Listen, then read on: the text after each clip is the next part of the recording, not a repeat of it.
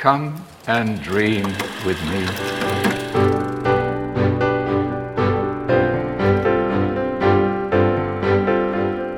Hello and welcome to What Do You Want to Watch, the Exposure Network's premier media podcast. Every week we get together, talk about movies, TV, and online content, and help you answer the question, can you watch films that aren't horror films this October? Yes, you can watch whatever you want. You don't have to be scared or afraid this Halloween season. I'm your host, Ashley Obley. Joining me today, Dylan Blight. No, you should watch horror movies. Get in the spirit. Don't be a fucking lame-o. No. Don't let these horror fans win. That's what they want you to believe. Yeah. They're happy to watch their horror movies all year round. You know? I mean, that's true also. Yeah. I'll fucking stab you. Okay. You're gonna push this anti-horror movie club thing. I don't know. That's not Okay. Just watch other stuff this Halloween. You know? No, watch Halloween this Halloween. It ended though, so you don't need to watch it anymore. Evil Did you did see not they're end shopping tonight. around the Yeah, Halloween franchise? yeah. Of course. I mean, how do you follow that? I don't know. Yeah, where do you go from there? I don't know. Evil strikes again tonight. Do you know? Evil doesn't die tonight. Evil does not die tonight. Or he turns into T-1000 and like reforms out of the goop. On today's episode of What Do You Want to Watch, we'll talking about what's in our watch history, go over some film and TV news, give you this week's top 3 and give some thumbs to trailers. Kicking things off, Gen V, the only spin-off to the Boys universe, launched on Prime Video. First 3 episodes are out. I've watched the first 3. Have you? You've only watched the first one, Dylan? I want to say off the top of my head. Yep. So this one taking place at Golkins University, which is like a university for potential superheroes. So set in the world of Boys, set after the events of season 4, following a bunch of university students trying to go about their stuff, you know. I found it really interesting, and like obviously it feels like a part of the Boys universe. It is gory as fuck. It's as dark as fuck. You know, as someone pointed out, I would not want to live in the world of the Boys because it seems like everybody dies a horrible death within that universe. But yeah, I think it's definitely engaging, and introduces a lot of interesting characters and introduces an interesting mystery straight away. And yeah, it just has that Boys flavor. So Dylan, yeah, what do you think of the first episode? I mean, it's hard to talk about spoiling it because the first, like the trailer and everything, and then you watch the first episode and it sort of changes the entire series by the end of that first episode, I feel. I think we can like talk pretty freely about the first episode. Why? Because we can. Well, I mean, like a lot of people die in the first episode. This is yeah, you know, and they like the show starts and you're like, these are the main characters, and then they all fucking nearly die. They don't all die. No, but like a lot of them do. A few of them do. A couple do. Yeah, in the first episode. Some it's big, wild. one big actor in particular. Yeah, dead dies, pretty and you're like, what the fuck? Yeah.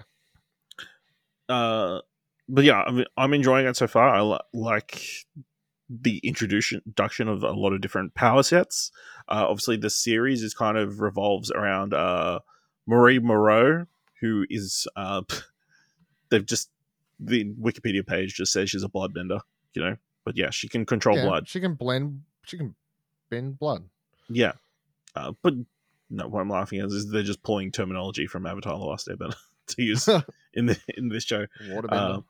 But yeah, she can do shit with blood, and it's a pretty dark opening to the show where it's revealed that like she kills her family by accident.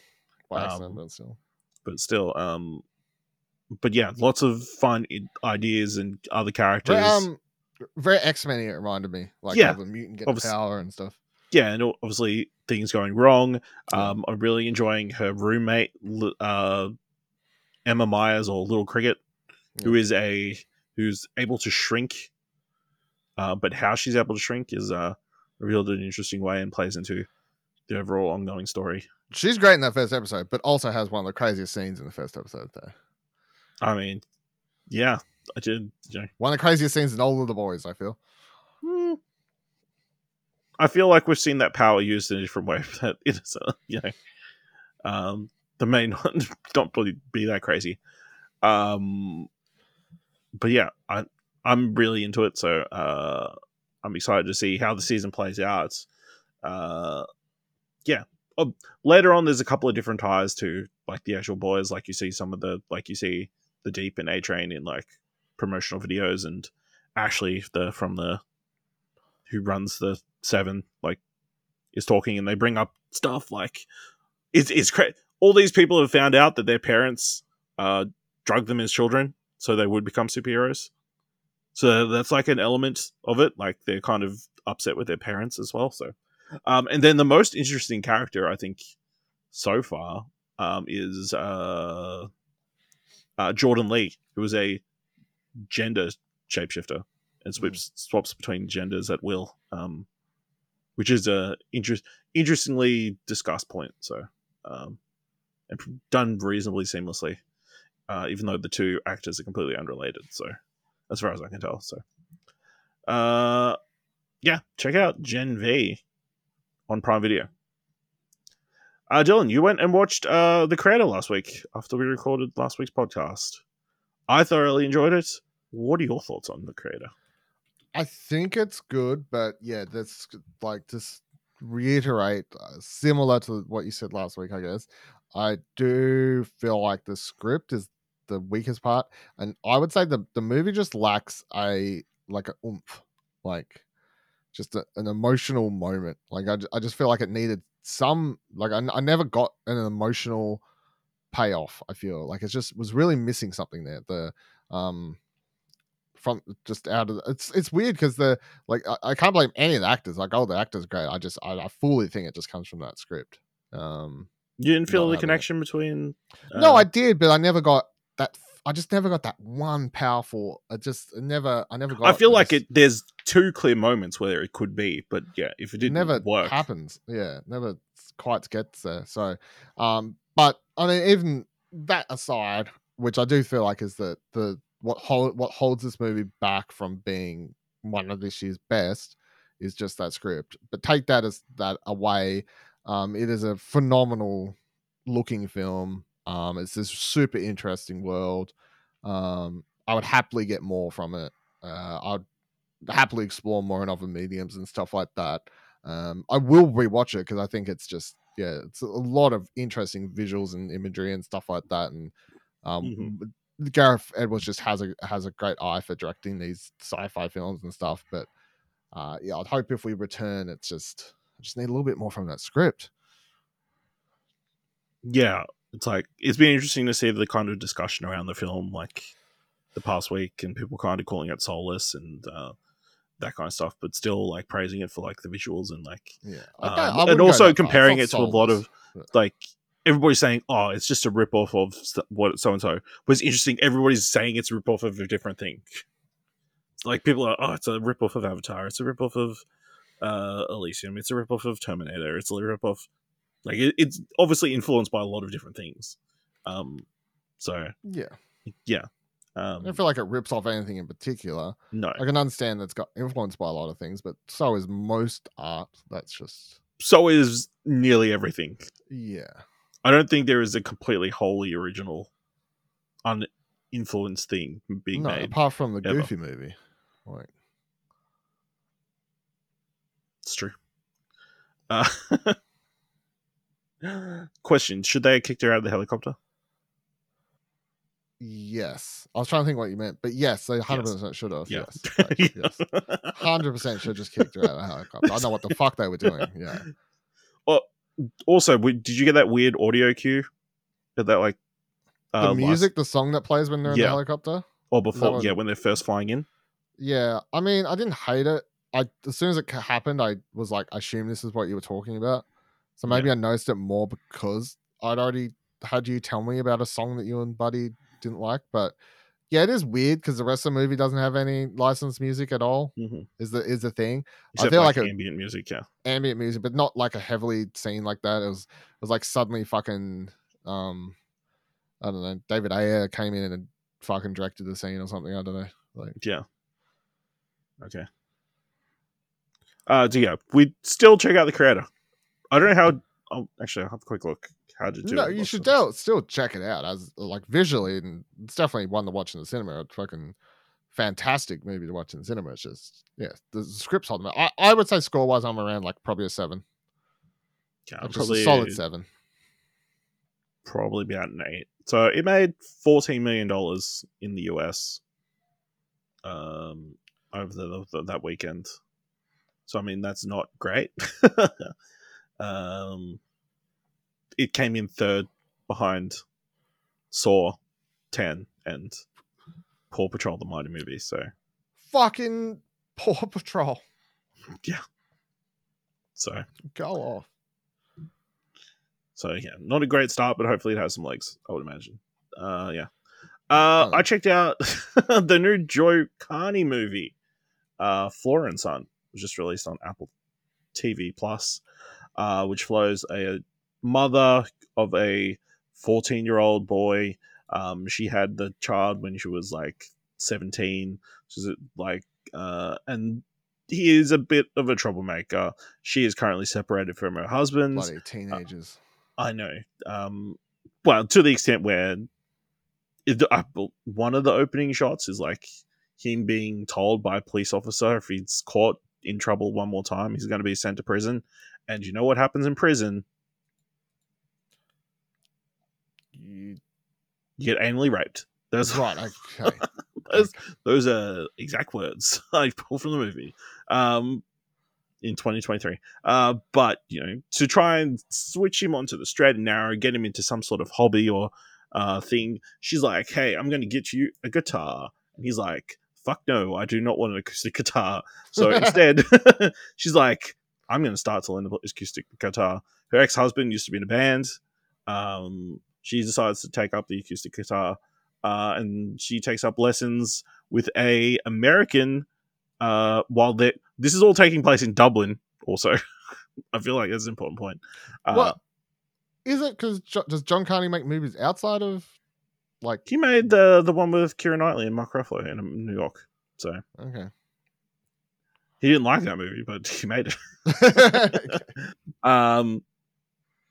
But yeah, she starts taking lessons from an American over the internet for guitar, and they start to have a connection. And it's very much a John Carney movie where it's like music kind of allows these people to heal and progress and find fulfillment in their lives and that kind of stuff. I don't think I love it as much as a Sing Street, but it is still a really good John Carney movie.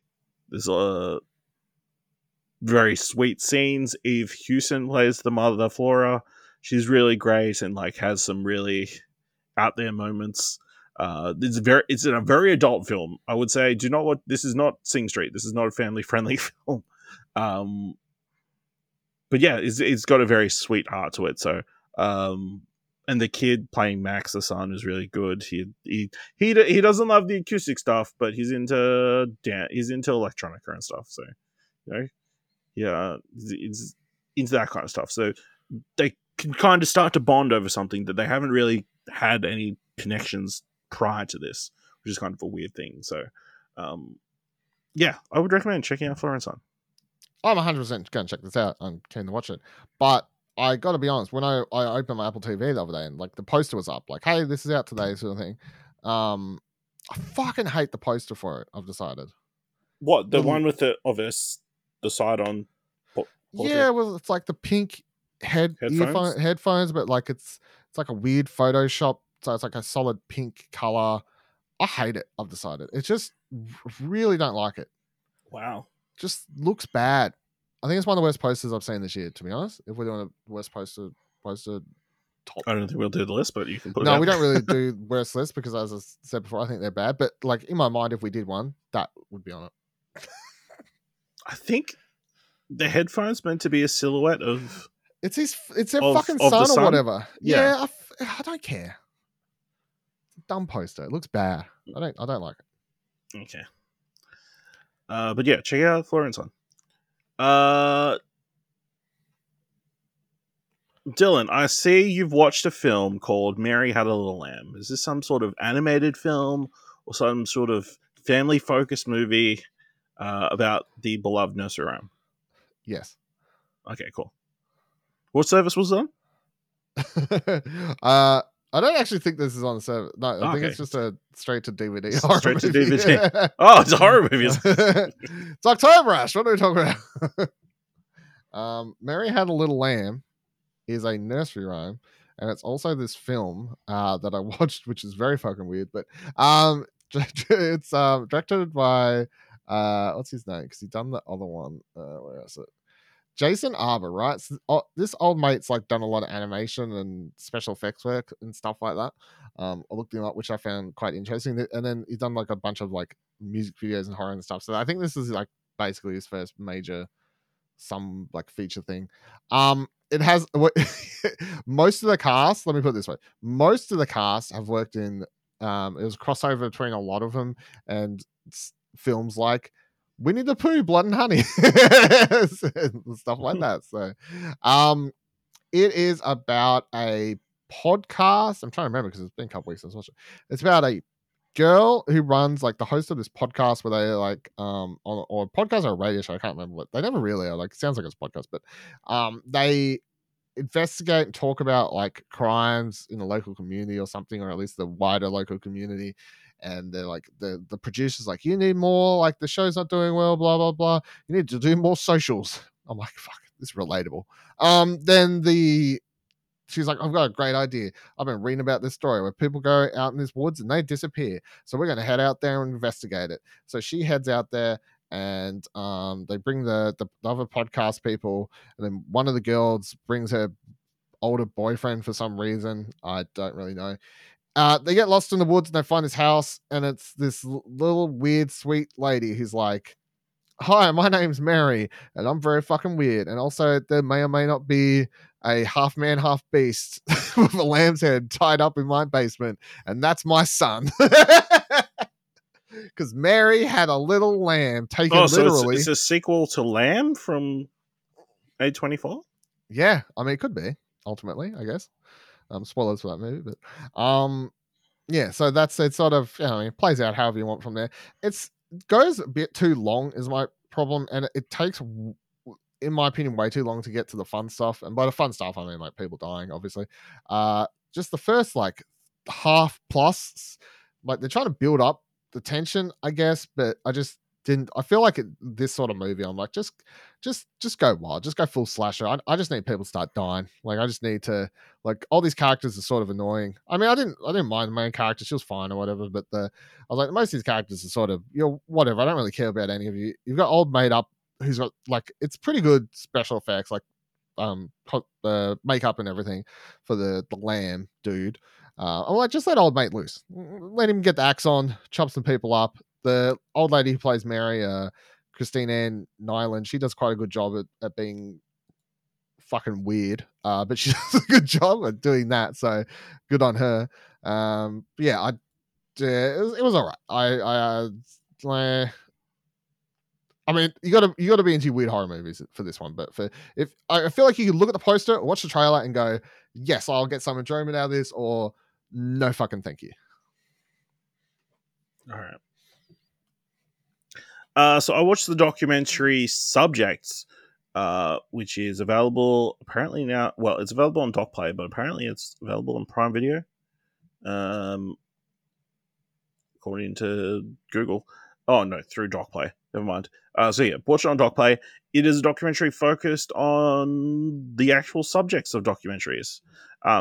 So it kind of talks about the rise of documentaries and how they have suddenly become a exponentially bigger market, how Netflix has kind of caused all these documentaries to be constantly churned out, and that kind of stuff, and kind of talks to a lot of subjects from prominent documentaries. I talked to one of the girls from The Staircase, talked to one of the guys from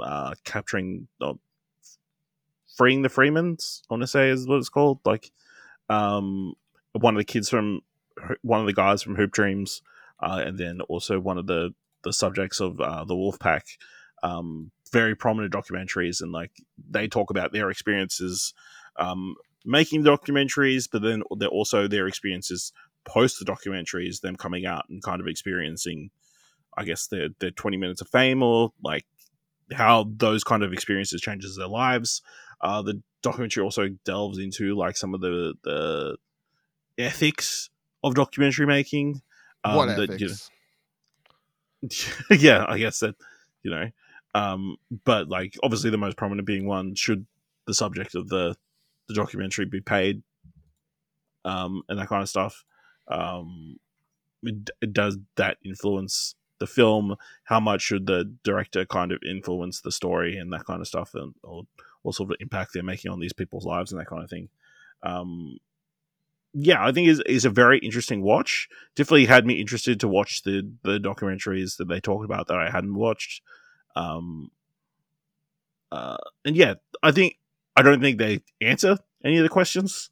They have suggestions as to how they should deal with these different things, but yeah, I think it's definitely a thought-provoking film, with a lot of interesting characters and that kind of stuff. So I would recommend checking out Subject. It's if you like documentaries, you should be checking it out, because yeah, it definitely showcases the rise of documentaries and how quickly it became like a money making thing. Because back in the day, you'd be like, "Oh, I'm making a documentary. We're not going to make any money off this, so we're not going to pay you." But now, well, it's funny because the like money making.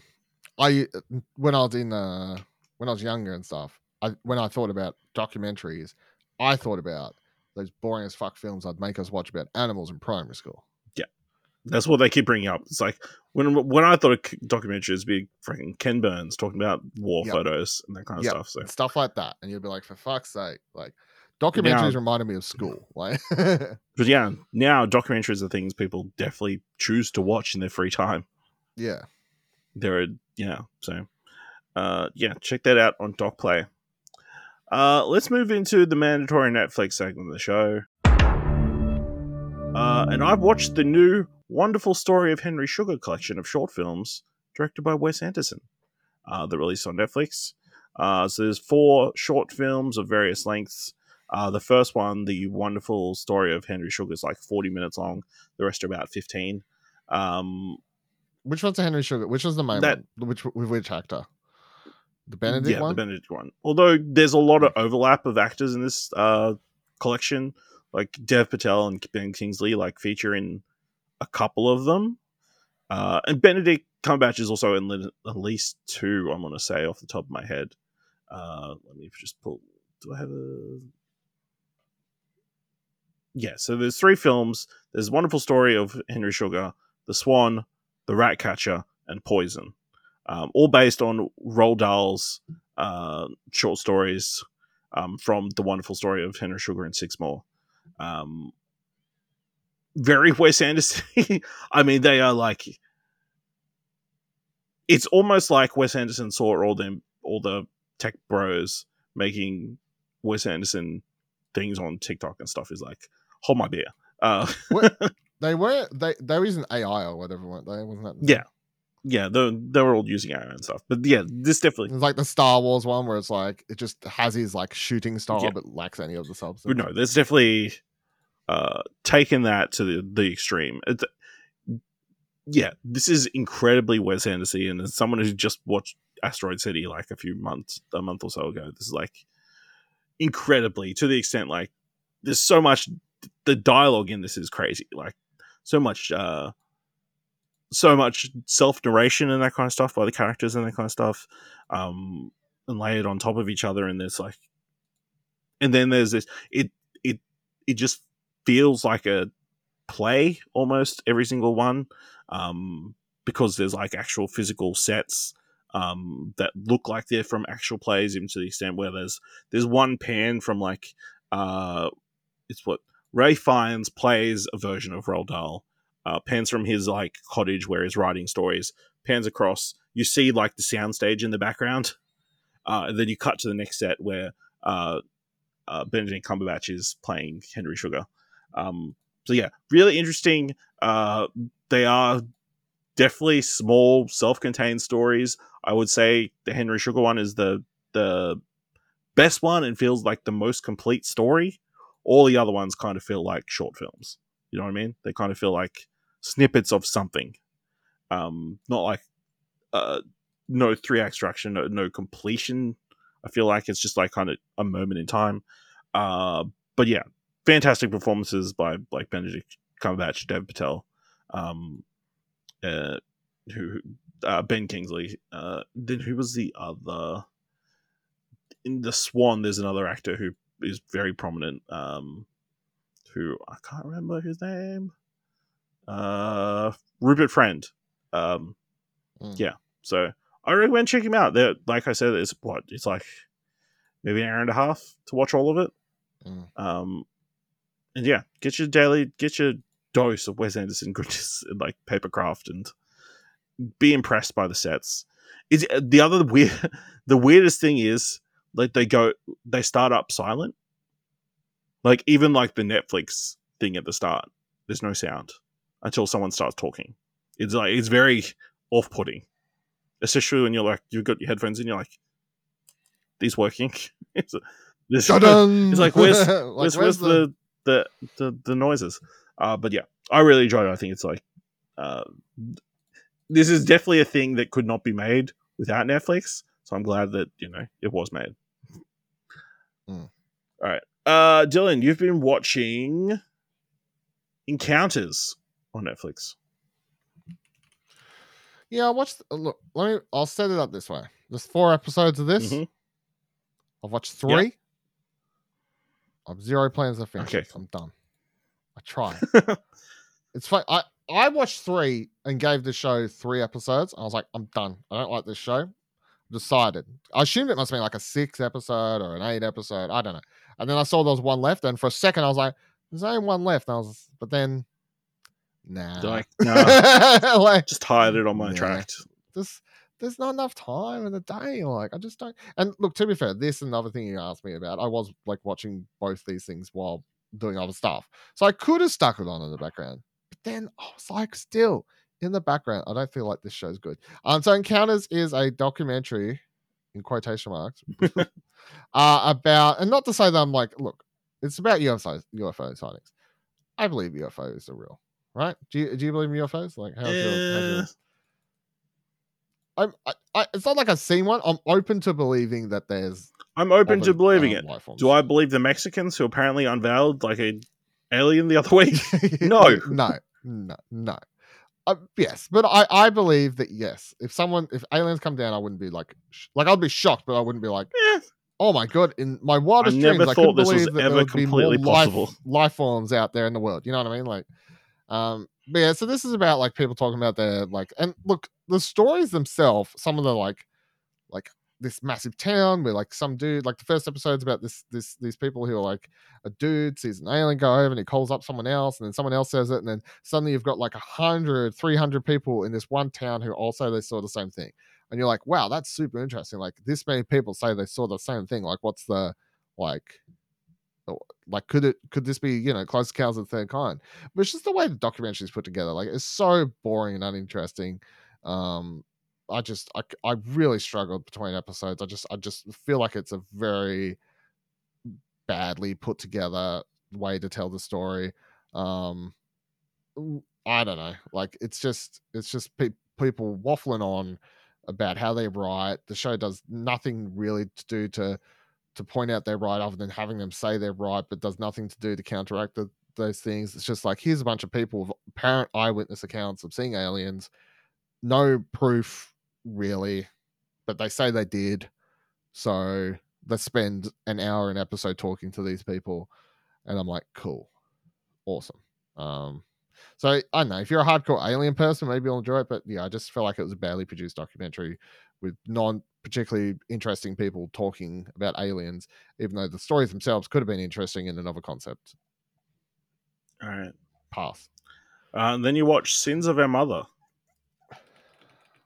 Yeah, this one was a lot more interesting. So this was another 3-episode documentary, but I actually finished it. So it is about a woman, Laurie Vallow. I was trying to find her name, Laurie Vallow, and it focuses on her and her son. Well, no, so she's not interviewed, but she's like the main subject. It's mostly the person being interviewed the most is her son or one of her children, Colby. Sort of follows. This is the thing that I'm trying not to spoil it, even though it's like a real life story because it was quite interesting. But she goes from like I'm Christian in her early life to as she gets older, like gets involved in like some hardcore like ultra what do you call it? Ultra orthodox sort of Catholic views and some weird like stuff goes on that ends up sort of really separating and dismantling her family from her. You've got her own mother in the documentary speaking about it and what happens, her son's wife, all this sort of stuff. And yeah, like she's a weird one by the end of it. The only thing I didn't like about this one is it's 3 episodes, right? And this is it's interesting you were saying about that documentary thing before about like Netflix cashing in being hardcore into documentaries. This is an unfinished story. Like this woman, we don't have all the facts yet. The by the end of the documentary, it's unable to answer all my questions, and not even in a way that I accept. I understand that some things you'll never get answers for, but I'm like, there's still investigations happening to some of the stuff that happens in this. There are still elements of this story that could have been fully told if we waited or something like that. But it's that thing of like, for better or worse, Netflix just jumps on these stories and they're like greenlighting so many of these documentaries. Like the one we talked about last week, you know, or the week before, whenever it was, the murders dude, right? Yep. It's like they did one season and then they got a second season because now the trials happen. So I feel like this is another thing. It's like, well, if people like watching this one, if enough people watch this Sins of Our Mother thing, then there'll be another. Look forward to more of this down the line when more of this story continues. And I don't know how I feel about it. You know, like it's sort of like I'm like, it's not really. I don't know. Like, you know what I mean? Like, what are your thoughts on? Like, it's an unfinished. Like, it's not a full documentary. Like, you don't get the full story. There's not enough facts. Like, it's just sort of like you're telling the story at the side. Like, and I get it to a degree. Like, I mean, they make but documentary all the time yeah, where technically the story isn't finished. true.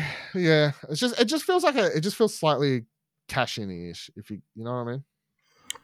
Well, yeah, Like I think that's probably rushing to get the story.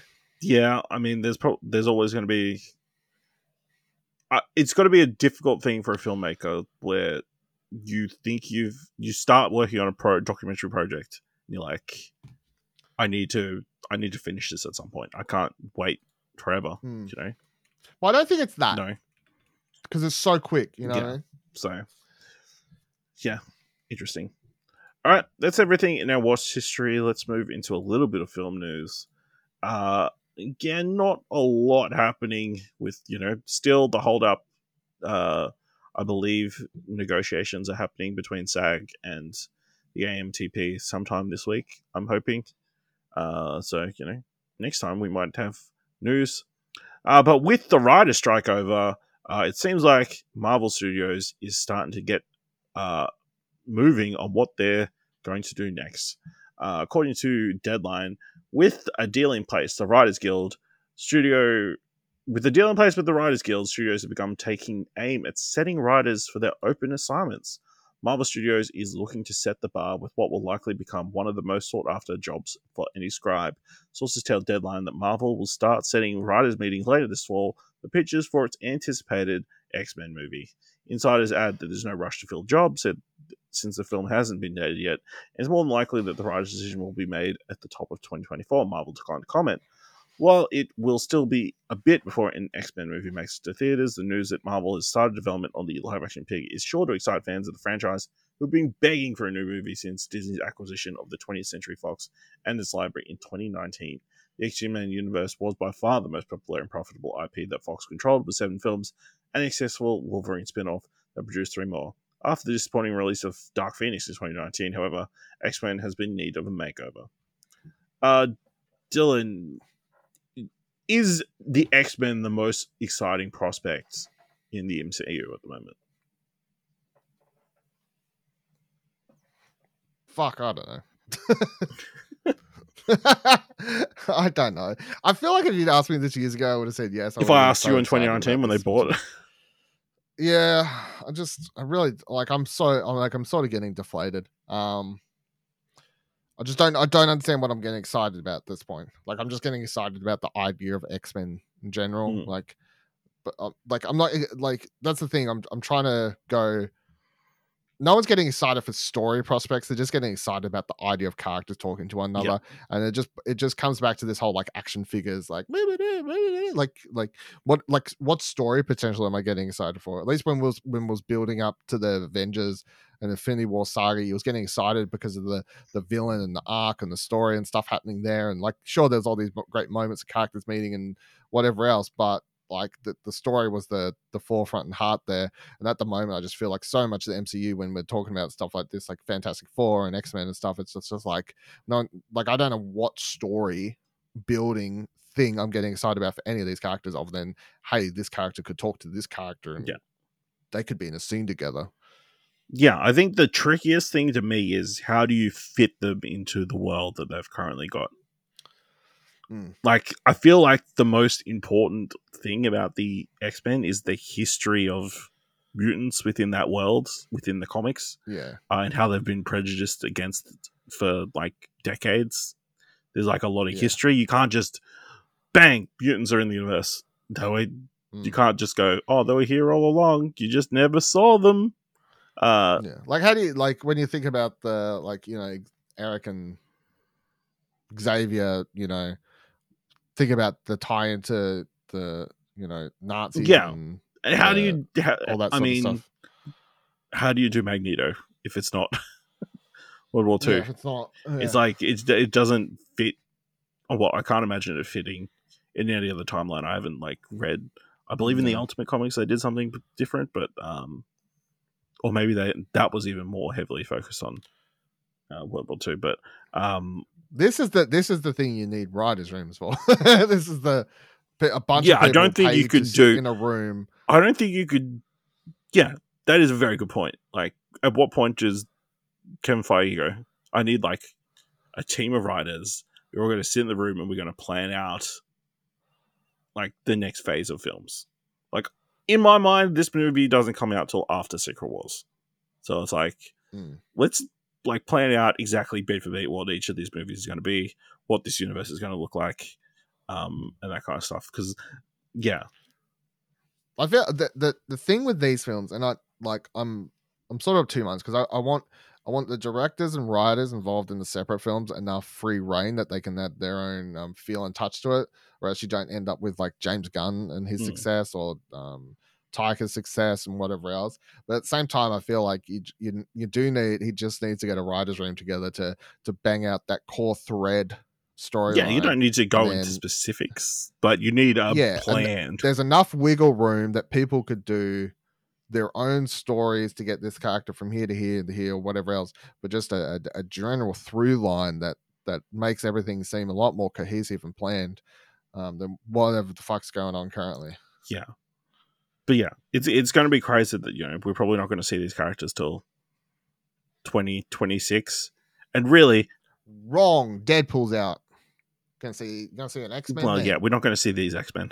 You know, it's going to be a different He's X-Men. in the MCU now. He's not going to go over. But it's going to be crazy that, you know, all these new X-Men characters will not interact with any of the original MCU characters that we all fell in love with the MCU with. They're kind of the next generation of MCU characters. Why? You could interact with Thor. I mean, he would probably be the only one. Yeah. Him and Mark Ruffalo. Yeah. Well, he's not even like technically, or maybe even the first Hulk. So. Yeah, I guess so. But yeah, I mean, that's a thing that's currently in the works. So I'm sure we'll be getting more information about that as the weeks go ahead. Netflix held its little special virtual event called Drop 01, giving us sneak peeks at upcoming video game related properties, or at least animated series. As part of the Drop 1 events, they anchored by the Drop global live stream of Castlevania Nocturne's first 3 episodes. The showcase featured surprise announcements and never before seen drops from their highly anticipated upcoming animated series. So they confirmed that A.D. Shankar is working on a Devil May Cry series, confirming his new anime series based on the beloved video game and giving a first look featuring Dante. Did you watch? Did you know any about any of this? I did not know this was happening at all. Okay, so how do you feel about Devil May Cry anime? Yeah, sure. Get around it. Okay, yeah. I mean, as someone who doesn't know anything about Devil May Cry, this just looked like more swords, stuff. Some Like anime boys. Yeah, that between that and Castlevania, it looks the same. Yeah. So that was a thing. They did a trailer for Sonic Prime Season 3 or Chapter 3, as well as announcing a Sonic Prime Dash game coming to Netflix. They did showcase a trailer, which we'll talk about later. They showed a teaser for Blue Eye Samurai, which is a very cool looking animated film. Descriptions. Watch the teaser for this. Wait! I did know about this. I saw a headline that said something about Tomb Raider. Is that what this was from? Yeah. But yes, Blue Eyed Samurai, provocative and visually stunning cinematic series that will immerse you in a world of vivid adult animation with live action edge. Set in the Edo period Japan, Blue Eyed Samurai follows Mizu, a mixed race master of the sword who lives a life in disguise, seeking the deliverance of revenge. So yeah, this was a very this is one of out of this might be the thing that surprised me the most and has got me the most excited. So I would recommend checking out that little teaser. I don't think there's a release date from memory, other than 2020. No, it's coming November 3rd. So look forward to that. They also showed the first clip from Scott Pilgrim Takes Off. I watched that. You watched that? What was your reaction to it? Yeah. It's fine. I understand people complaining it's not as fast paced. Well, that's the thing, yeah. But it's I've read the comics and it seems like the comics from memory. I mean, other than the massive Netflix change from Amazon. Whatever. I don't care about that. Who cares? You'll forget 5 minutes later.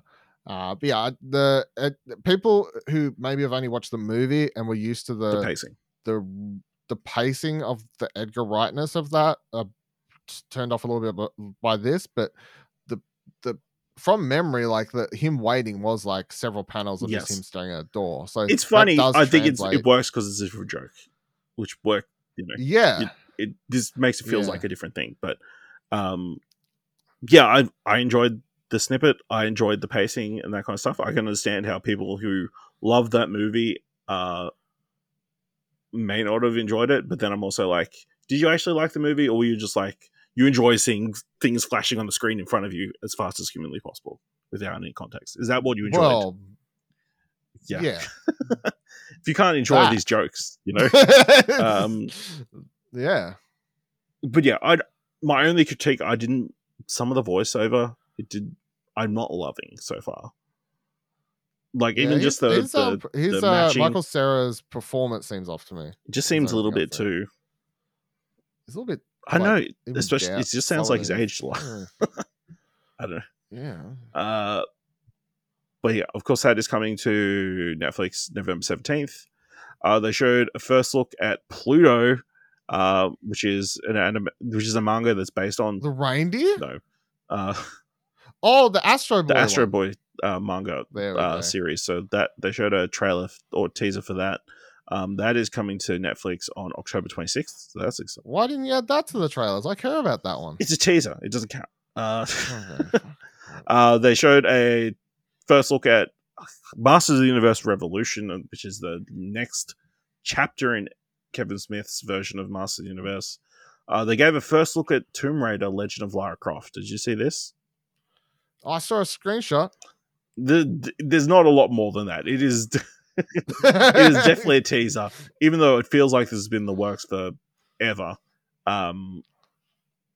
It definitely feels very influenced by the Crystal Dynamics games, just even graphics wise, and obviously, she has the pick thing from the games and that kind of stuff. So, It'll be interesting to see how closely tied it is to the actual games. And then they had the first minutes of Castlevania Nocturne. So if you missed seeing the show, which officially debuts September 8th, is already out. The 7 minutes is on Netflix, on YouTube for you to watch. So some interesting touches there, and we'll get back to one other big reveal later in the show. It looks like Beyonce is also going to be hitting cinemas later this year. Those Taylor Swift fans have already will be flocking into movie theaters everywhere in October for the release of Taylor Swift The Eras Tour. December will belong to the Bayhive. Variety reports that recording artist superstar Beyonce is turning her massive Renaissance global tour into a concert film that will be released in theaters, also brokering a deal directly with AMC theaters, just as Taylor Swift did for the release of her concert movie. Beyonce's concert movie will be looking to have a wide release in theaters across the United States starting on December 1st. However, it sounds like Beyonce's concert film will be slightly different, as Variety says it will feature elements of her top-grossing 2023 live shows, plus of the long-gestating visual album for Renaissance, and a documentary-style account of making the record and building out the tour. But yeah, it looks like Taylor Swift, Beyonce going head-to-head in the box office, kind of. What a year for movies. How many screenings of the Taylor Swift film has your cinema got? None, I don't think. They haven't already. Is it out? No, but it's like pre-bookings. I think my indie theater has it. Which is weird. I feel like looking. Let me have a quick look at the major change. I feel like that's weird though, right? That they don't have it. What date's it supposed to be? 13th of October. 13th of October. Let's have a squizzy here. 13th of October. Tickets are already on sale. Oh no, they're out. Yeah, 3 screenings on that day.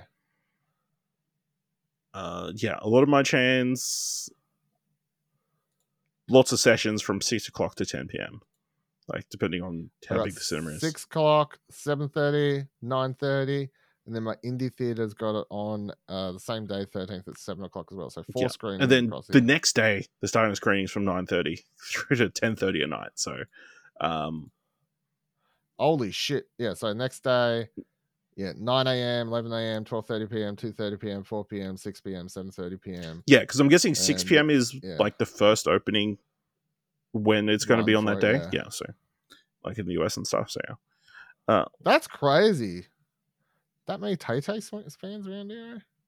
Man, I'm not going to that. They got a screening. Yeah, I think they're over before Christmas. Yeah, it's going to be interesting. I don't think all of those screenings is going to be full. So, I want to be the one fan in the cinema. But the Tay fans are crazy. Every single screening might be full for all they know. But yeah, Beyonce coming December. Are movies going to move for her? I don't think so. I don't know what's set to release at the start of December. What? Actually, there is nothing currently in December. Uproar is 30th of November, so I guess maybe it'd be 7th of December here. Why are you talking about December? Like, the movie comes out in October. No, I'm talking about the Beyonce film. Oh, right, Beyonce film. Right. Yeah, I don't think there's a lot in the start of December currently, so maybe a good timing for that. But yeah. We could see 2 concert films in the top of the box office charts this year, which would be crazy. Wow, that's crazy. All right, yeah. Let's move in and give us some thumbs to trailers. Of course, you can find all the trailers we're about to talk about in the show notes below. Kicking this off, let's talk about Wish, directed by Chris Buck and Thorne Virison Thorne, starring Ariana DeBose, Chris Pine, Alan Tudyk, Angelique Cabral, Victor Garber, Natasha Rothwell, Jennifer Kumiyama, Evan Peters, Harvey Guillen, Remy Youssef, Nico Vargas, Dallas Saba, and John Radinsky in the Kingdom of Rosas, located off the Iberian Peninsula. A 17-year-old girl named Asha senses a darkness that no one else does about the kingdom's ruler, King Magnifico. This eventually leads to her trying to make a passionate plea to the stars in a moment of need, Soon, an actual star from the sky, named Star, answers Ash's wish. After the star falls from the sky, it is revealed that the star has magical powers to grant wishes as well. Together, Asher and Star must overcome the evil rising in Rosas and fight for a better future in order to have something better than what they already have, and for all dreams to come true for the people of Rosas. What do you think of the trailer for Wish? Wonka, December 14th. Wish, keen, double thumbs up. I'm keen. I got a bloody deep voice goat talking. I love that about it. And then I got I think it's Victor Garber playing a bad guy or whatever. I don't know. I'm pretty sure it's Chris Pine is the prince. Is he?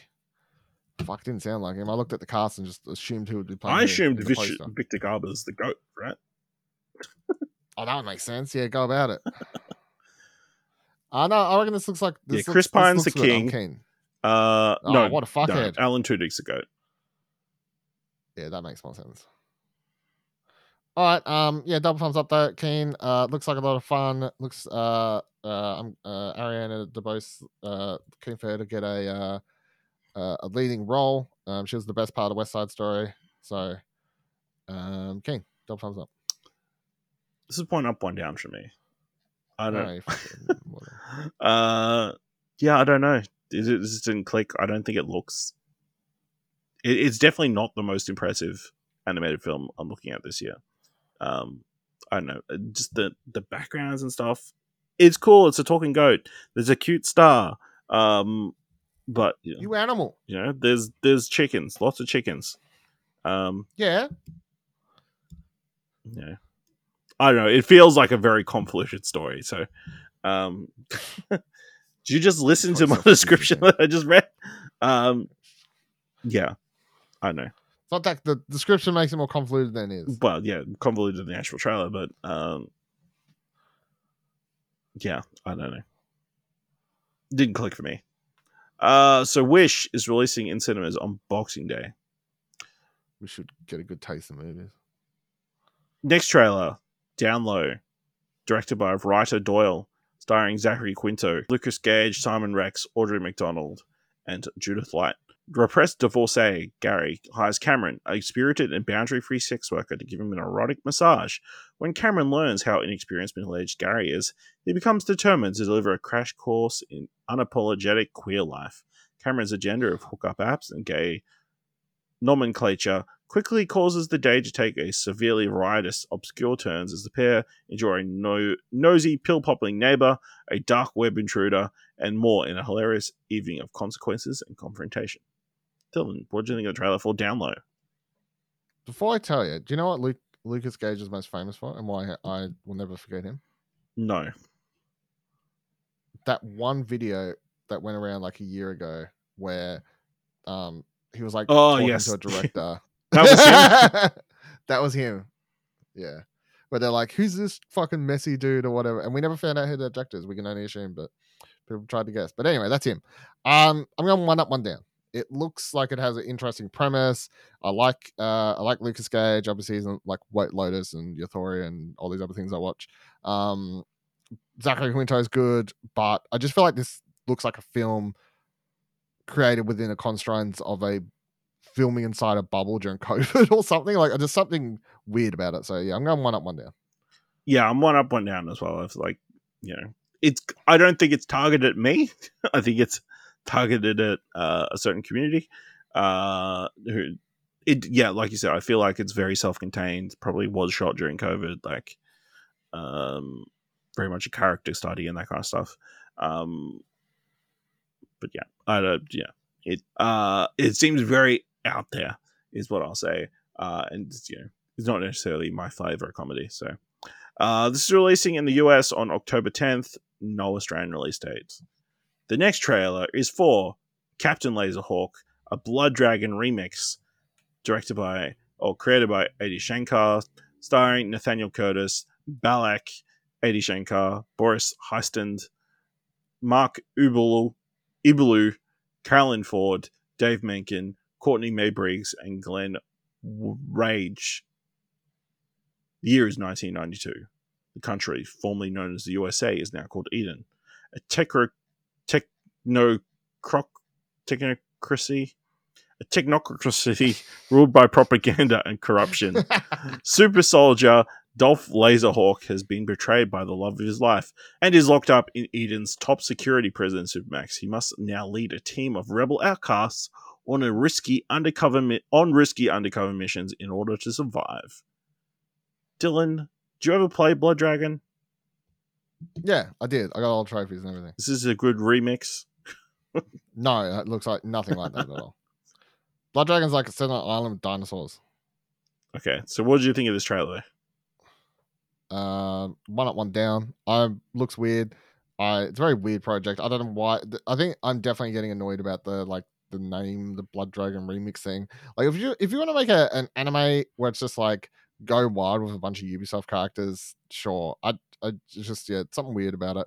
And even beyond that, there's certain things that just sort of annoy me, like the fact that I'm getting this and it's got characters like I'm getting this and it has Rayman in it. And the last time they'll put Rayman in this before they make another proper Rayman game.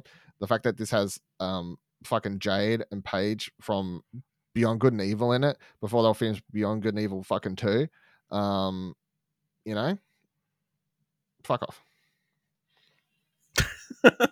You're just resentful that they're using Ubisoft characters in other things. I just think it's wild that they're like using all these characters, even though those games are never going to get like they just treat them better in this. Like, just fucking put Splinter Cell in this as well while you're at it. Just fucking put Sam Fisher in it. Maybe Sam Fisher's the big bad for all we know. Like, I would pop. They're just there's 2 thumbs up for me. I love the craziness of Rayman being like a media personality reading the news. Yeah. Of there being like a frog assassin for some reason. And then also having featuring Cody Rhodes in the role of what was the character from Suicide Squad who's in it for 5 minutes? Slipknot. He plays a Slipknot role where he's in it for 5 minutes and gets his head blown off. Amazing.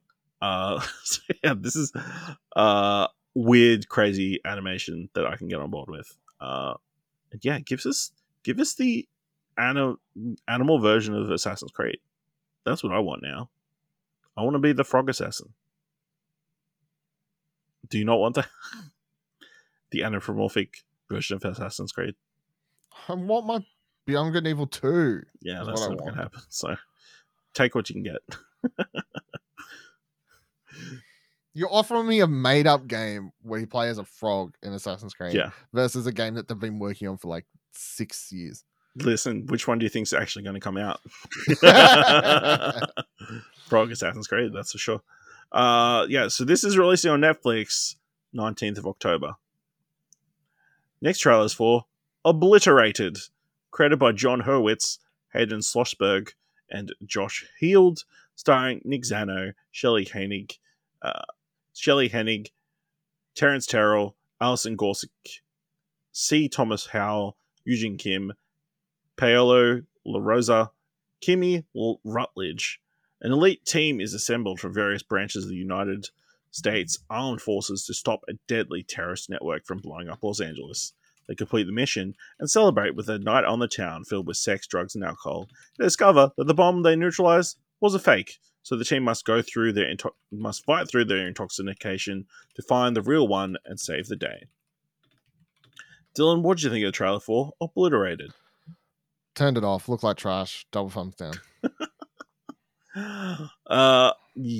This is 2 thumbs down for me. And made somewhat worse by it being a series. Why is this I understand if it was like a film. I feel like that premise would work like for a short film, but if you're doing like 8 episodes, it's gonna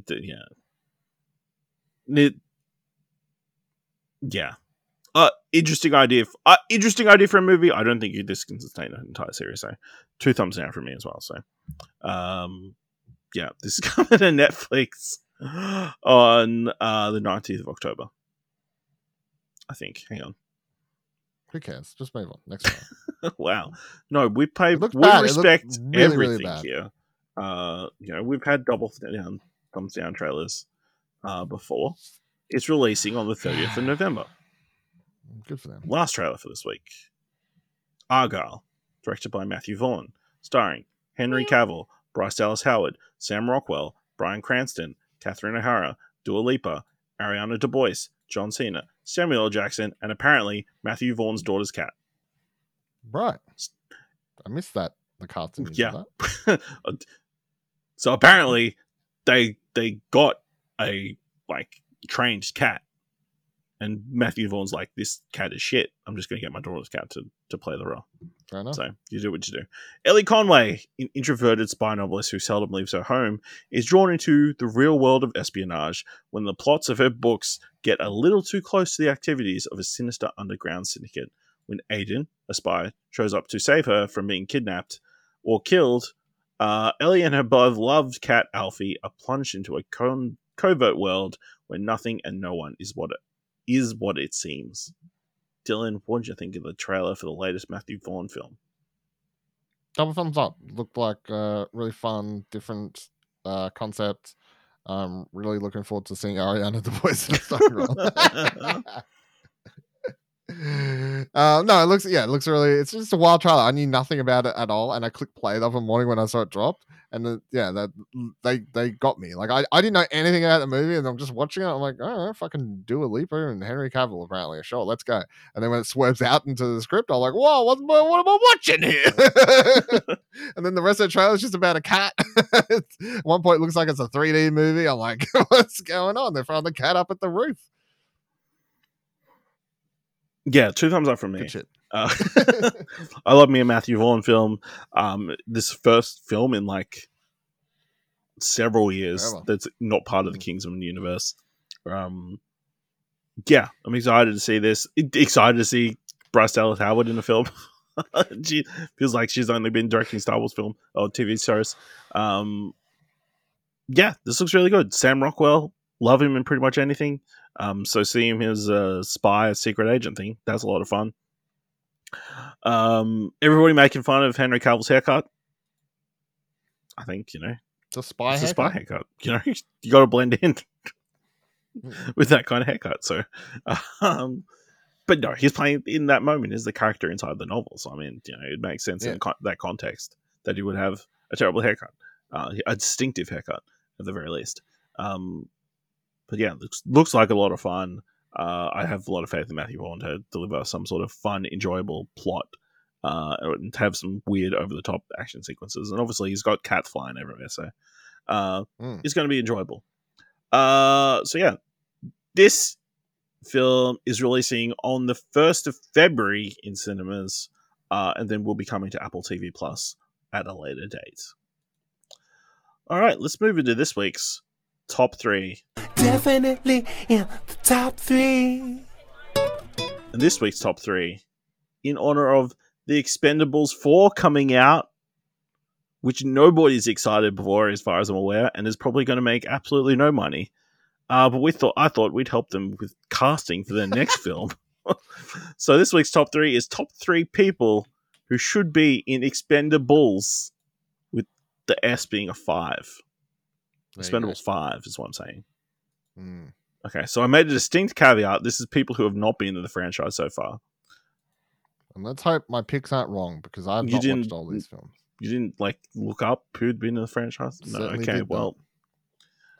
Dylan, who's your number? But I believe I'm correct. Okay. So I don't, especially my number 1, Okay. I know it's definitely not. Dylan, who's your number 3? Just the other 2, I'm like, who knows? Number 3, Norman Reedus. Drive a motorcycle. Go off. Are you cross-checking me as I go? Yeah, sure. How do you you just go to the look up Wikipedia page. Oh, yeah, sure, that makes sense. Yeah, Norman Reedus jumps on his motorcycle, shows up, punches some dudes, I don't know, throws some fucking something to zombies there, I don't know, takes off motorcycle. He's got to deliver some packages. Okay, yeah, you're safe. Not good. Who have I got? My number 3, Will Smith. He was a 90s action star. He's not really anymore, and he probably does need some sort of work. So why not bring his wisecracking stuff to that franchise? That seems like it would be a solid fit. So yeah, my number 3 is Will Smith. Who's your number 2? Linda Hamilton. She hasn't been in it. She hasn't? No, Or has, she has did not. you say? I thought you said has. I was like, what the fuck? Yeah, Linda Hamilton, one of the biggest action stars of the 90s. Everything you just said, but Linda Hamilton. And she's not doing much at the moment, but for different reasons to Will Smith. Put her in it. Sure. My number 2, Nick Cage, another 90s action star. And I think his level of craziness, just let him do whatever he wants, you know? I don't know if he should be on the good side, if he should be the bad guy of the movie. But yeah, if you put Nicolas Cage in this franchise, people would actually go see the next movie. I'm pretty sure he'd be willing to do it. He seems the type who would be willing to appear in the 5th iteration of a film franchise. Tell him what's your number 1. Dwayne Johnson. Good He pick. saved the franchise. Easy. Put the Rock in it. I mean, yeah, he does have a solid track record of coming into franchises and revitalizing them. Just saves him. It's done. Doesn't he's quite good at coming in. Not number 1. He's not number 1 guy. He's a number 3, 4, 5, 6 guy. All right, my number 1, Liam Neeson. You know, he has a particular set of skills that kind of translates to these expendable movies. And he's in the age demographic that would fit with a lot of these actors. Even though it seemed like this latest film, they're doing some sort of transition thing where they're trying to bring in a bunch of new blood and like that kind of stuff. But 50 Cent.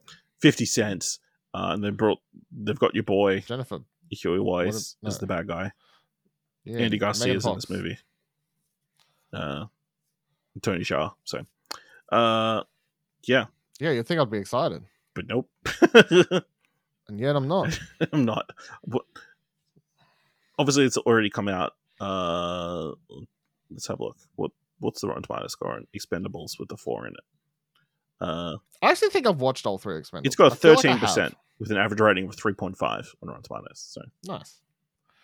I think the last one had Antonio Banderas in it? yeah, last one they Is that kind the of went last all one? out. It seemed like, Yeah, I've seen that one. I've seen them all then. except for the new one. And I don't remember any of them. Yeah, I haven't watched this one, but I've watched other 3 and they've all blurred into one film in my head. So. Yeah. All right. Dylan, this week, what do you want to watch? PAX Australia. That's not an answer. That's not an answer. All right. So if I'm gonna go watch a movie this week, which I'm probably not, but I would be most keen for The Exorcist Believer in cinemas. Okay. I would be keen to check out Shader, which is the Iranian Australian film about a mother in a women's shelter, which is potentially going to be is talks of it being Australia's nomination for Best International Film. I believe Cobweb, the Korean film about filmmaking, is getting a release and limitedly on this week. And then I know I said not to watch any horror movies. But Total Killer comes out this week on Prime Video. No, you said you're not allowed to watch. So, horror movies. Just wait till the end of the month and then you can watch it. And then on the TV front, Loki starts this week. On Friday. Oh, yeah. Releasing Friday. To mix things up. So you don't clash with the Ahsoka finale this week. So, all right. Let us know what you're excited to watch this week by going to explosionnetwork.com /Twitter, let us know on X, or go to explosion.com/Discord, join a Discord. If you want to help us out here at What Do You Want to Watch, leave us a review on Apple Podcasts or on Podchaser. Leave us 5 stars, and you can leave 5 stars, or just tell people about the show. And if you've enjoyed this episode, thought it was worth $1, head on over to our Ko-fi page at explosion.com/supports. So, for the next 2 weeks, we will not be having normal What Do You Want to Watch episodes, because I'm going to be away. But we will have something to fill in the times that will be interesting and possibly rage-inducing. So, look forward to checking those out. But yeah, thank you very much for listening. And until next time, keep watching stuff, I guess.